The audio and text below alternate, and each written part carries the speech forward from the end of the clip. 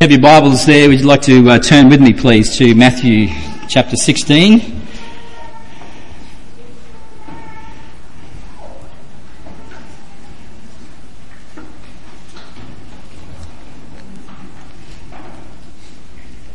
And we're commencing at verse 13, and we're going to read through to verse 20.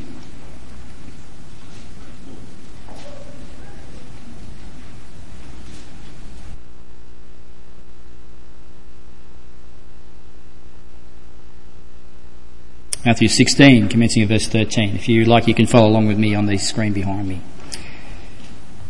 Now, when Jesus came into the district of Caesarea Philippi, he asked his disciples, "Who do people say that the Son of Man is?"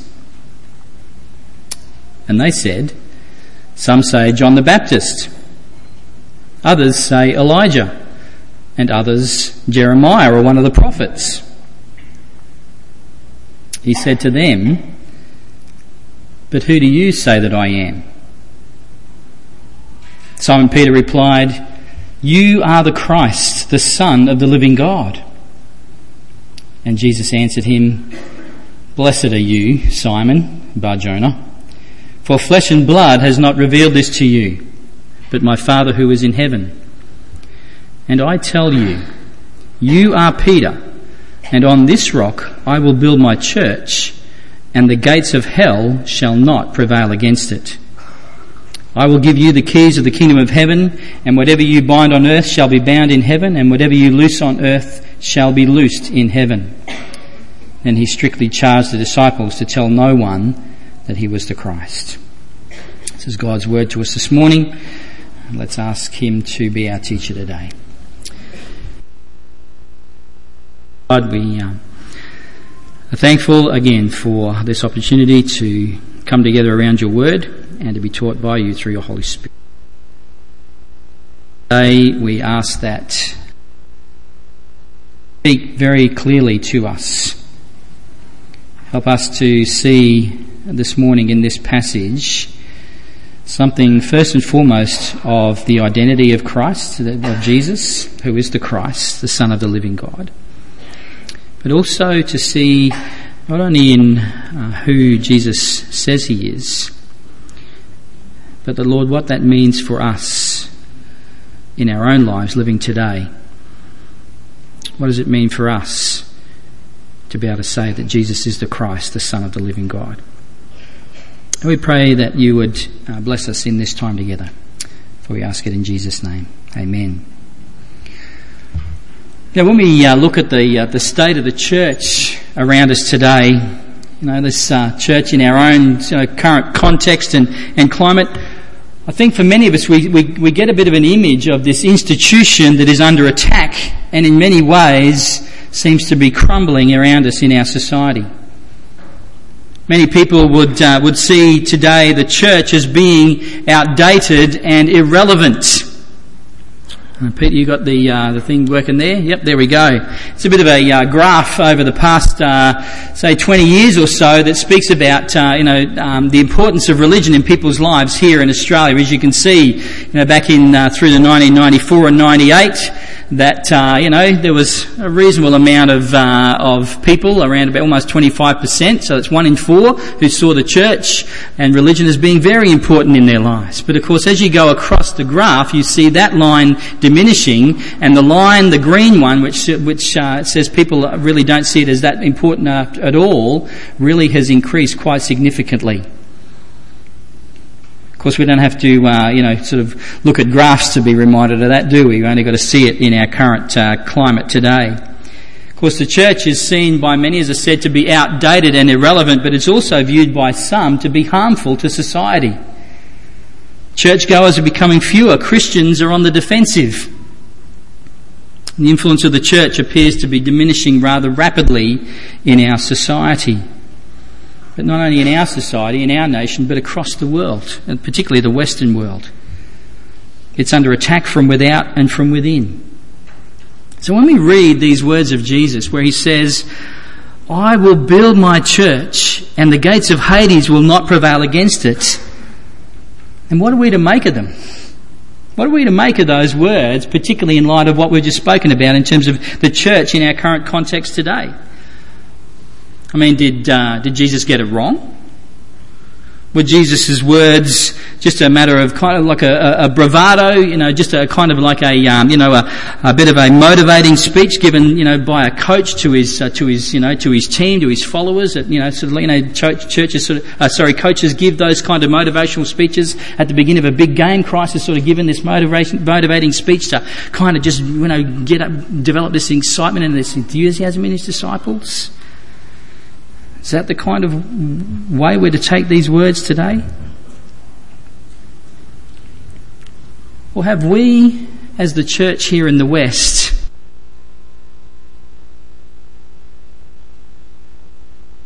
of something important and significant that Christ wants to remind us about again today?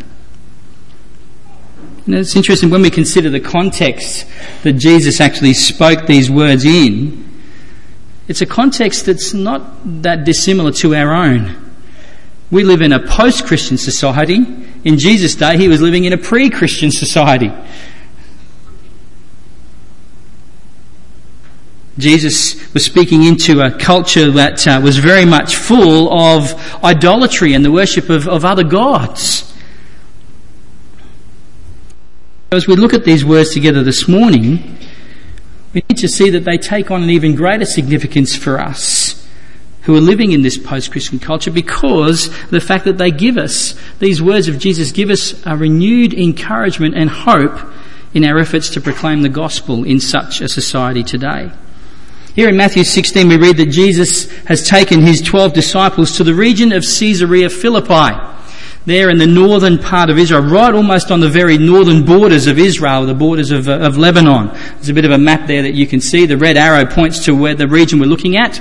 Caesarea Philippi is known today as an area called Banias. It's at the foot of Mount Hermon, one of the highest mountains in northern Israel there.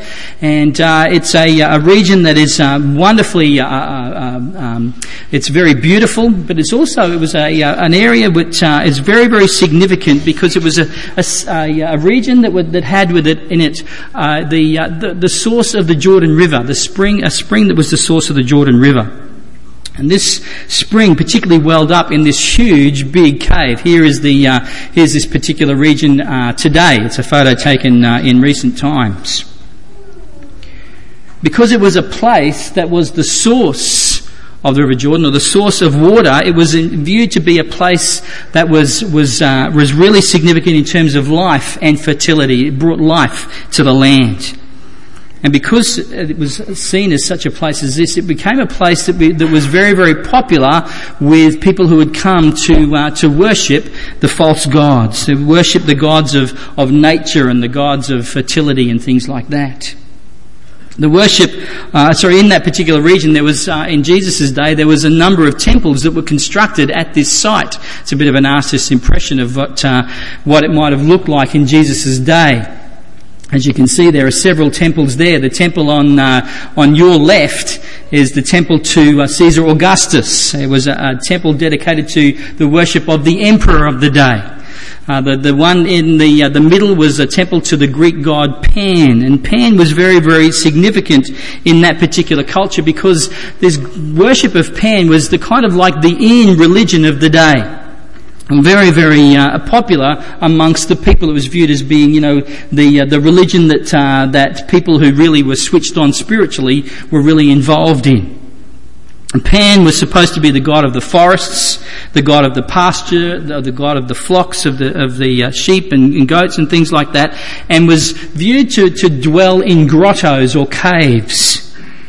Hence the temple being here in this particular place where this huge big cave was. And as the god of flocks and animals and that sort of thing, it was Pan his province to increase them and to guard and to watch over them. And so you can see that he would have great appeal to a people who made their living from the land, such as the Israelites. So the cave at this particular, some of the other worship sites in this particular, next to this particular cave, you can see some of the things that are carved out of the rock there, where they would sort of place idols and they would bow down and worship them. The cave at this particular location, near Caesarea Philippi, was considered to be an entrance to the underworld. Now, the underworld in New Testament times, as we look at the Bible, the underworld was referred to as Hades, the place of the dead. And the people believed that the gods, such as Baal in Old Testament times, because this used to be a centre of Baal worship back in the Old Testament. But in the New Testament times with Pan, they would these gods were supposedly enter the cave and go down into the underworld for winter. Kind of like their winter abode, if you like. And through the acceptable sacrifices and offerings, when it came springtime, they would then come back out again in order to bring, life and flourishing again to the region and to the land as spring emerged. So Jesus brings his 12 disciples here to this heathen centre of worship. It's an interesting place for Jesus to bring his disciples to, isn't it? This place that symbolised everything that was spiritually evil and spiritually dark. A place that stood opposed to the very truth of God and his kingdom. Jesus brings his disciples to this place. And here at this place, Jesus asked them a question. Again, we see that here in our passage this morning, verse 13. Jesus asked his disciples, "Who do people say that the Son of Man is?" Jesus says, "Who is it that people are saying I am?" Jesus for the last, few years has had a preaching and teaching ministry all throughout Israel, the northern and the southern parts of Israel. He's done, incredible miracles in healing people and, feeding people with, small amounts of food, large crowds. He's, brought demons out of people, and he's had this, he's come on the scene, and people are just amazed at his abilities and his teaching and the authority of his teaching. And so he says to his disciples, "Who is it that people say that I am?" As we can see in the passage, they respond by saying, well, some actually say that you're John the Baptist come back to life. John the Baptist himself was seen to be a great prophet in Israel. Others say that he was Elijah. Others saying Jeremiah or one of the other prophets. In other words, Jesus, people are kind of saying that you've got this, you're a lot different to many other people. You kind of stand out as a prophet of God. Someone who's about doing the works of God in your life.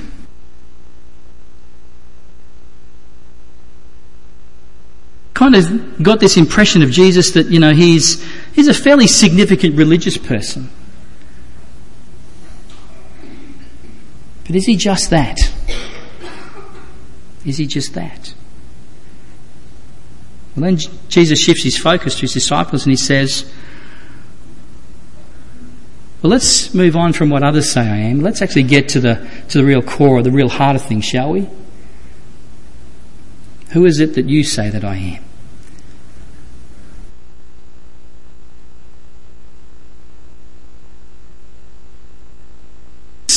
Having spent the last 3 or so years with his disciples, they being with him 24/7, witnessing all of the works that he had done and all of the teaching that he'd given, the kind of person that he was, being able to live in the very presence of Jesus, for that amount of time, in that close proximity, in that intimacy.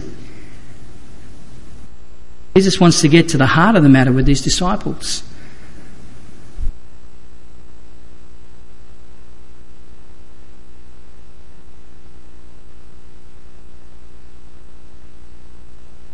Guess who pipes up?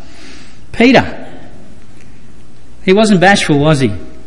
He was a man who often spoke his mind, who just, he sort of wore his heart on his sleeve kind of a guy. Peter says to him, he says, "You are the Christ, the Son of the living God." And to which Jesus responds, "You know what, Simon?" He says, "You are dead right." In fact, he goes on to say, "Blessed are you, Simon, son of Jonah, For flesh and blood have not revealed this to you, but my Father who is in heaven. In other words, Peter, you know what? You could not have gained this particular knowledge of my identity just through what others have said about me. You couldn't have just picked that up just through what others were saying about me, but it had to be spiritually revealed to you that I am indeed God's Christ, God's anointed one, His Messiah. That he is indeed the Son of the living God. That is a spiritual revealing in Peter's mind and in his heart as to the identity and the character of Christ. It's got to be the same for us too, folks. We can know all kinds of things about Jesus.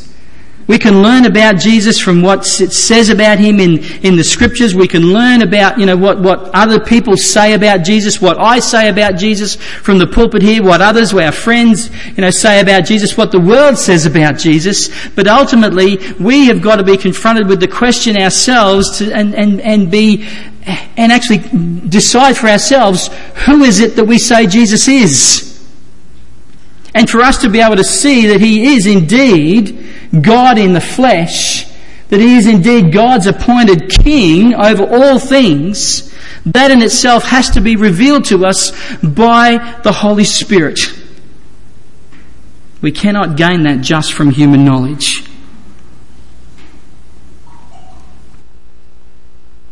In his confession, Peter was declaring his heartfelt conviction that Jesus was God's anointed King. And that as the Son of the living God, He was God by very nature. That as the living God, He was the living God as opposed to the dead and dumb idols that surrounded them. Sorry about that. That surrounded them there in that place. All of the temple worship and all of those idols that were there in those little rock crevices and stuff like that. God, You are different to all these kind of gods that these people are worshipping. They are dead and dumb gods. You are the living God. You are real. And Peter was enabled to see through Jesus' veil of humanity, he was able to see the glory of the only begotten of the Father. He was convinced in his heart that this is who Jesus was. Didn't come as a response to a miracle that Jesus had done. So Peter wasn't caught up in the emotional sort of excitement and that sort of thing that obviously went with Jesus' miracles and things. This was a calculated decision on Peter's part.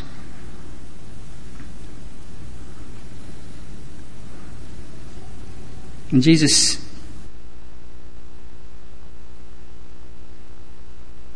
He says, and I tell you, you are Peter, meaning little rock or stone. And on this rock,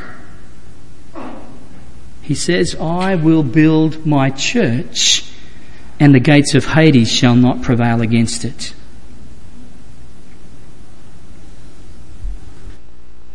Play on words here, this name Peter meaning rock or little rock, and that on this rock, Jesus says. We don't sort of pick it up in the English translation. But what was Jesus referring to when He was speaking about this rock? What rock is He going to build His church on? Over the years, different Christian traditions have viewed that rock as a little bit differently. Some have actually seen that rock as Peter himself and believe that the church is actually built on Peter as the foundation. That he is the one who was given authority to be the head over the church.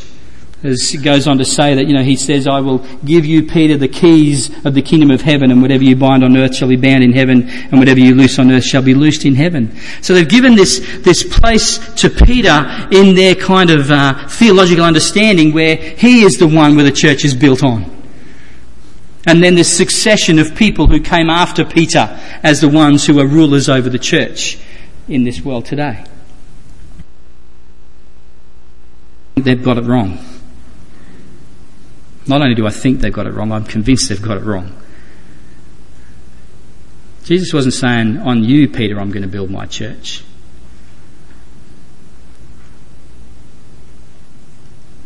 But what I'm going to build my church on is the confession that you have given here today.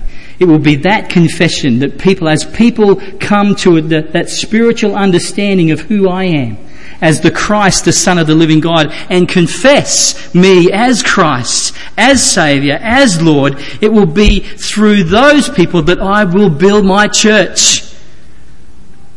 And the gates of Hades will not prevail against it. Christ could have also been very clearly referring to himself as well as the cornerstone, the capstone, if you like, of the church. Because we read in 1 Corinthians 3 that he is indeed the foundation stone of the church. And that the church is then built on him and on the preaching of the gospel. I will build my church, said Christ, and the gates of Hades will not prevail against it. It's interesting, the gates to a city were quite significant structures. Sometimes they were incredibly imposing structures. They were designed to be very strong in order to withstand enemy attack. There's one of the gates in Jerusalem.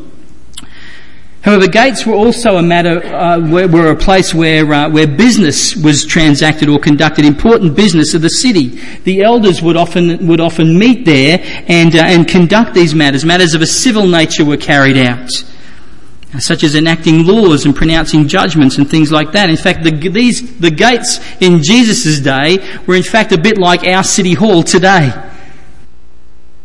Not only symbolised power, but they also symbolised authority.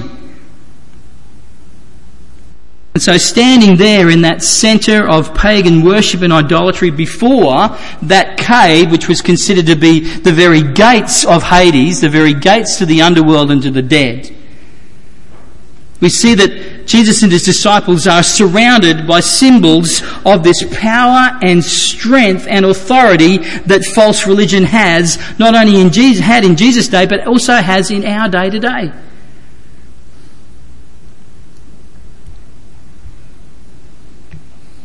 And Jesus says, in the light of that, and in the face of that, Jesus says that he will build his church and such forces will not prevail against it. That's a powerful kind of image that Jesus has given to his disciples, isn't it? Can you imagine being with Jesus there in that place with all of this, this false worship going on around you, all of these pagan religious practices and all of these people flocking there and caught up in all of the cultural practices and that sort of thing of this false religion and how it ruled people's lives and how it dictated their lives and what they gave their efforts and their resources and that sort of thing too. And there is Jesus and his disciples, and he says, in the midst of all this, as big and imposing as it is, I will build my church and the gates of Hades will not prevail against it.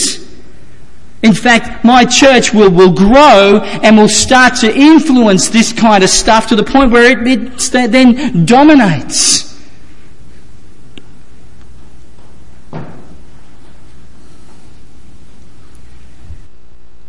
Today we have this picture in our minds, don't we, of the church being assailed and attacked by the forces of evil.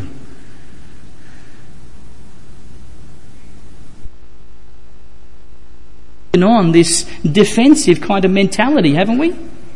That it's us against the world, and we'll just, we'll put the walls up and we'll huddle up back here in our churches and in some ways be a little bit afraid of the world.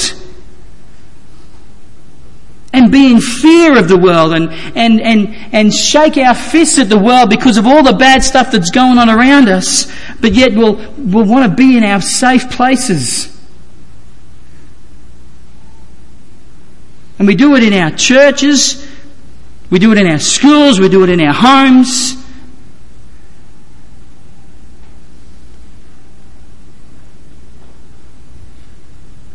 Jesus says, I will build my church and the gates of Hades will not prevail against it. Let me ask you this question. Are gates offensive weapons or defensive weapons? If you're going to go and attack someone, you don't do it with a gate, do you? Well, you might do, but depends on how big the gate is, I suppose. You don't necessarily consider a gate as an offensive weapon, do we? No. Gates are not offensive weapons, they're defensive ones. Gates are used to keep people out and to secure people on the inside. And so in Jesus' words, what we see here is that it is not Satan's kingdom that is on the offensive, but instead it's the kingdom of God that is on the offensive. The kingdom of God is advancing against the tyranny and the evil of all this earthly idolatry and false religion that imprisons people and binds them up. This stuff that seeks to keep them from the liberating good news of the gospel of Jesus Christ and the glorious blessings of being reconciled to God and living with Him as His children.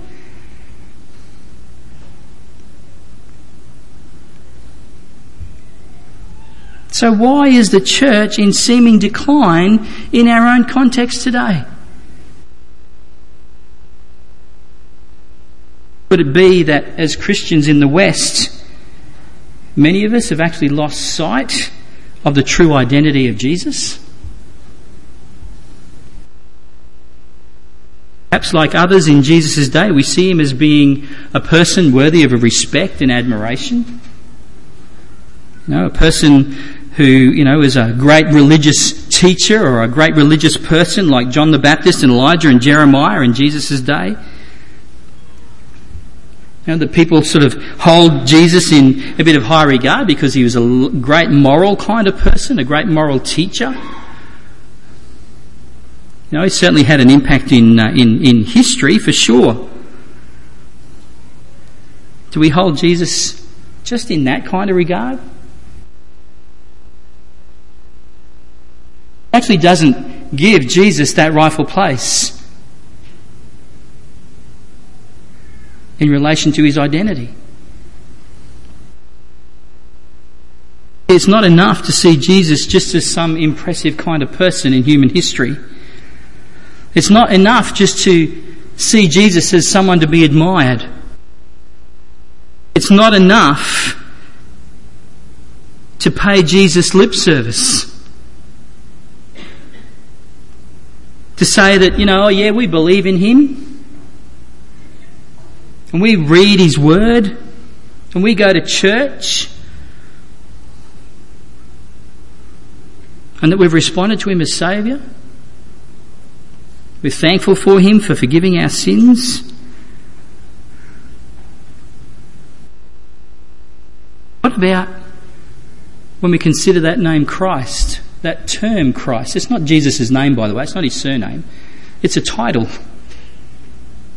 And Christ means King. Do we see Jesus as King?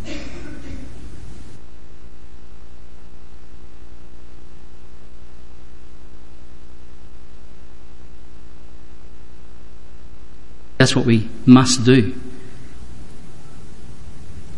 Be that people in our society today look at us as the church.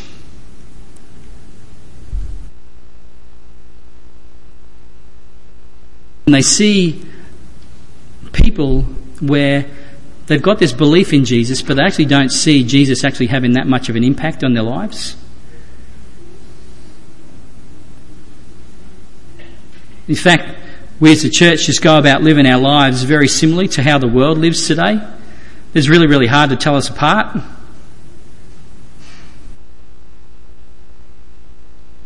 So if we're proclaiming the name of Jesus to our world, and yet He really doesn't have any kind of real significant impact on our lives, then really, what's the world going to think about that?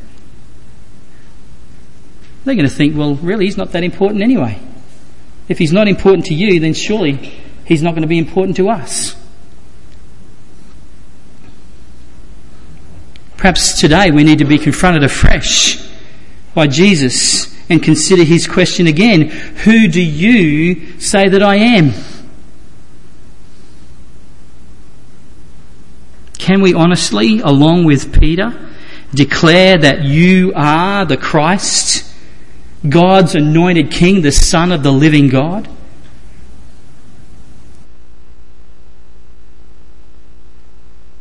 Is he the one who is the most precious to us above all else? Is he the one who alone is worthy of all of our praise and our devotion? Is he the one to whom we willingly and gladly bow our knees and submit completely and wholeheartedly to him and his ways? Is Jesus that person for you?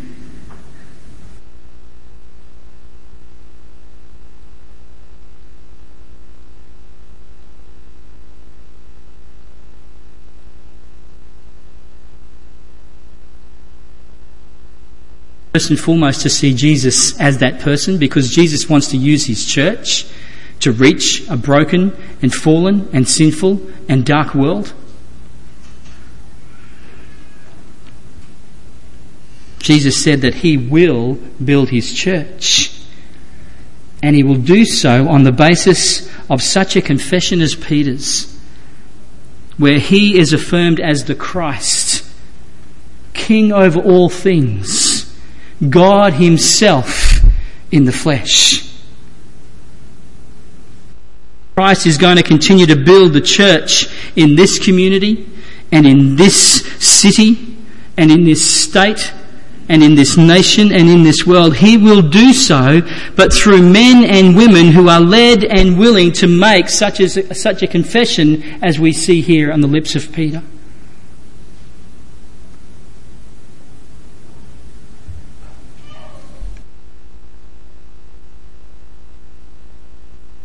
We've lost sight of the true identity of Jesus.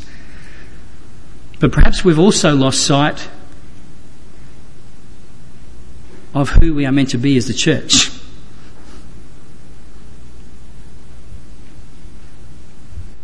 Jesus, there with his disciples in that place in Caesarea Philippi, he's coming to the end of his earthly ministry. He knows that in just a few short weeks that he will be crucified on a cross.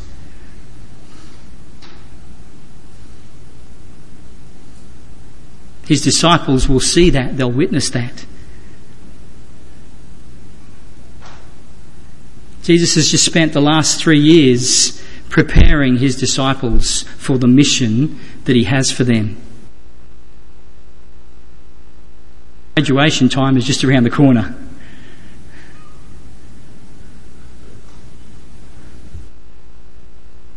Your mission is to leave here and to take on the very powers of the devil in the world in which you live.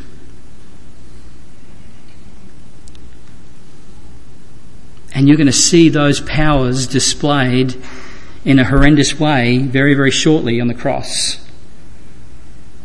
But then you're also going to see a greater power that is at work through Christ's resurrection. And as Christ imparts his Holy Spirit to his disciples at Pentecost.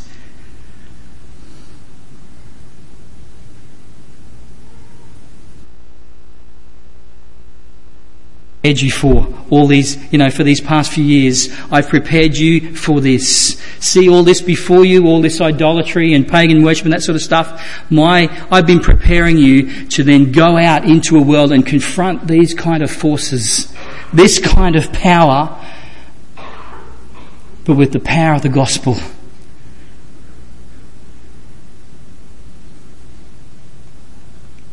And the mission of the church hasn't changed. The mission of the church is exactly the same today as it was back then when he told his disciples that I will build my church.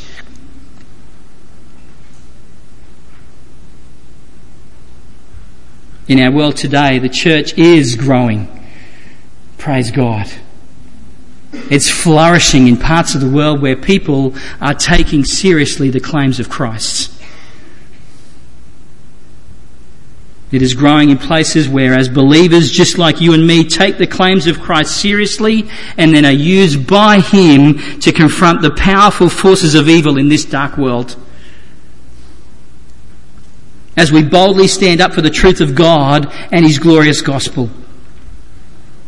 As we confront our world and the teaching and the philosophies of our world which are so opposed to God's kingdom and His ways. We've got a message to say, you know what, there is a better way. And so we confront the falsities of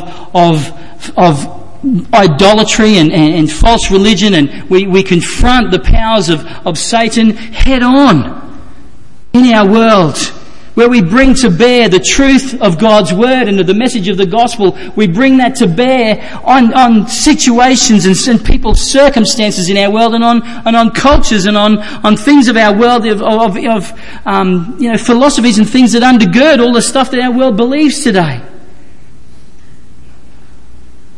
As we take it into places like education, as we take it into places like science and medicine, as we take it into places like music and art, as we take it into places, whether it be our schools or our workplaces or our neighbourhoods, but we take the gospel in, we live it out in our lives as powerful demonstrations to the reality of Christ, and we proclaim that there is a better way, there is a better kingdom to be a part of.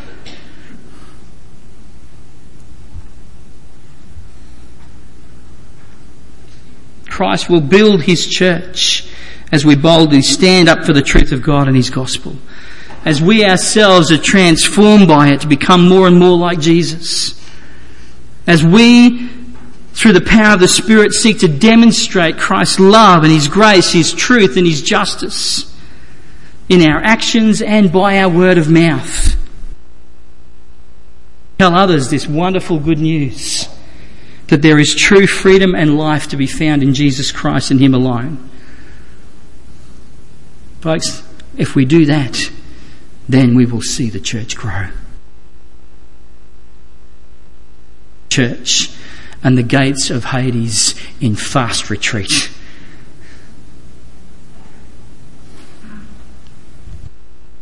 We are the church. We are the church. We are Christ's church. Amen. Man, God is with us. And using the analogy from last week, we are not a cruise ship, we are an aircraft carrier. And in Christ and with His authority and power, we are called to confront these forces of evil and to help set captives free in our world today. This is why we do what we do, folks. This is why we exist as a church. And asking this question of His disciples, who do you say that I am? Jesus wanted to know exactly where they stood. Today, Jesus asks us the same question.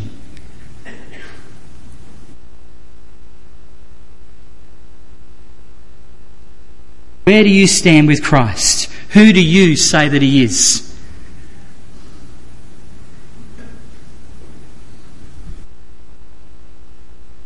Haven't done so already? Prayer that today will be the day where you draw a line in the sand.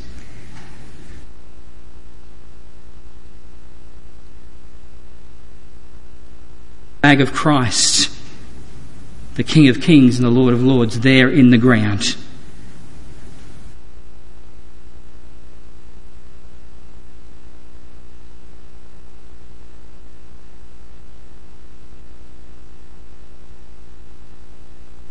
Stopped just thinking that Jesus is there for me and to bless me, but that He has got a church to build and He wants to use you in the process. He wants not only to make you a part of it, but He wants you to help make others a part of it. Folks, I believe that it is time for the church in the West And that means us to get serious with God and about the things of God. Because I think for too long we haven't. For too long we've been happy just to cruise along. He has a church to build. Jesus has a church to build. Are you with him?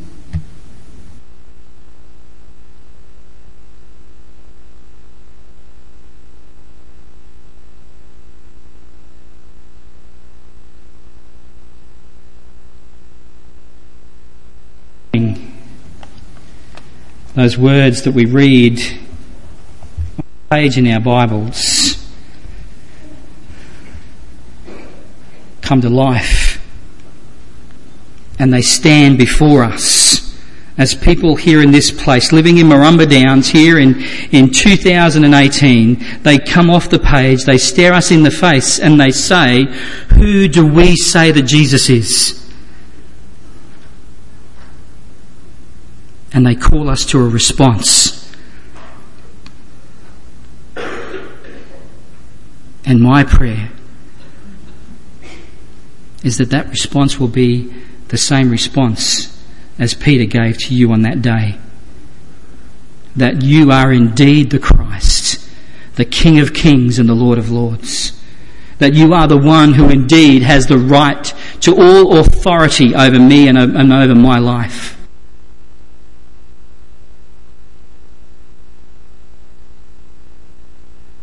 You are the Son of the living God, that in you and in you alone is life, and real life, true life, a life that is full of purpose and glory and blessing.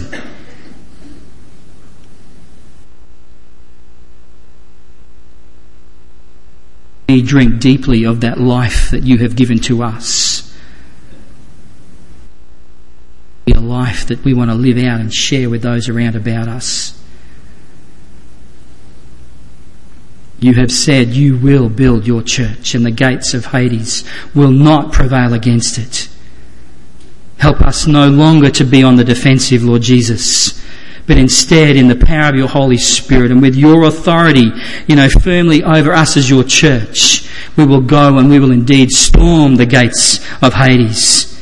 That we will storm the bastions of evil and darkness in this world today. That we will be people who you will use to do that, to stand strong and firm for you. Not because we just want people to agree with us, but because of the fact that we want people to know you. To know your grace and your mercy. Your compassion and your kindness and your care, but ultimately to know your truth and to praise you. Amen.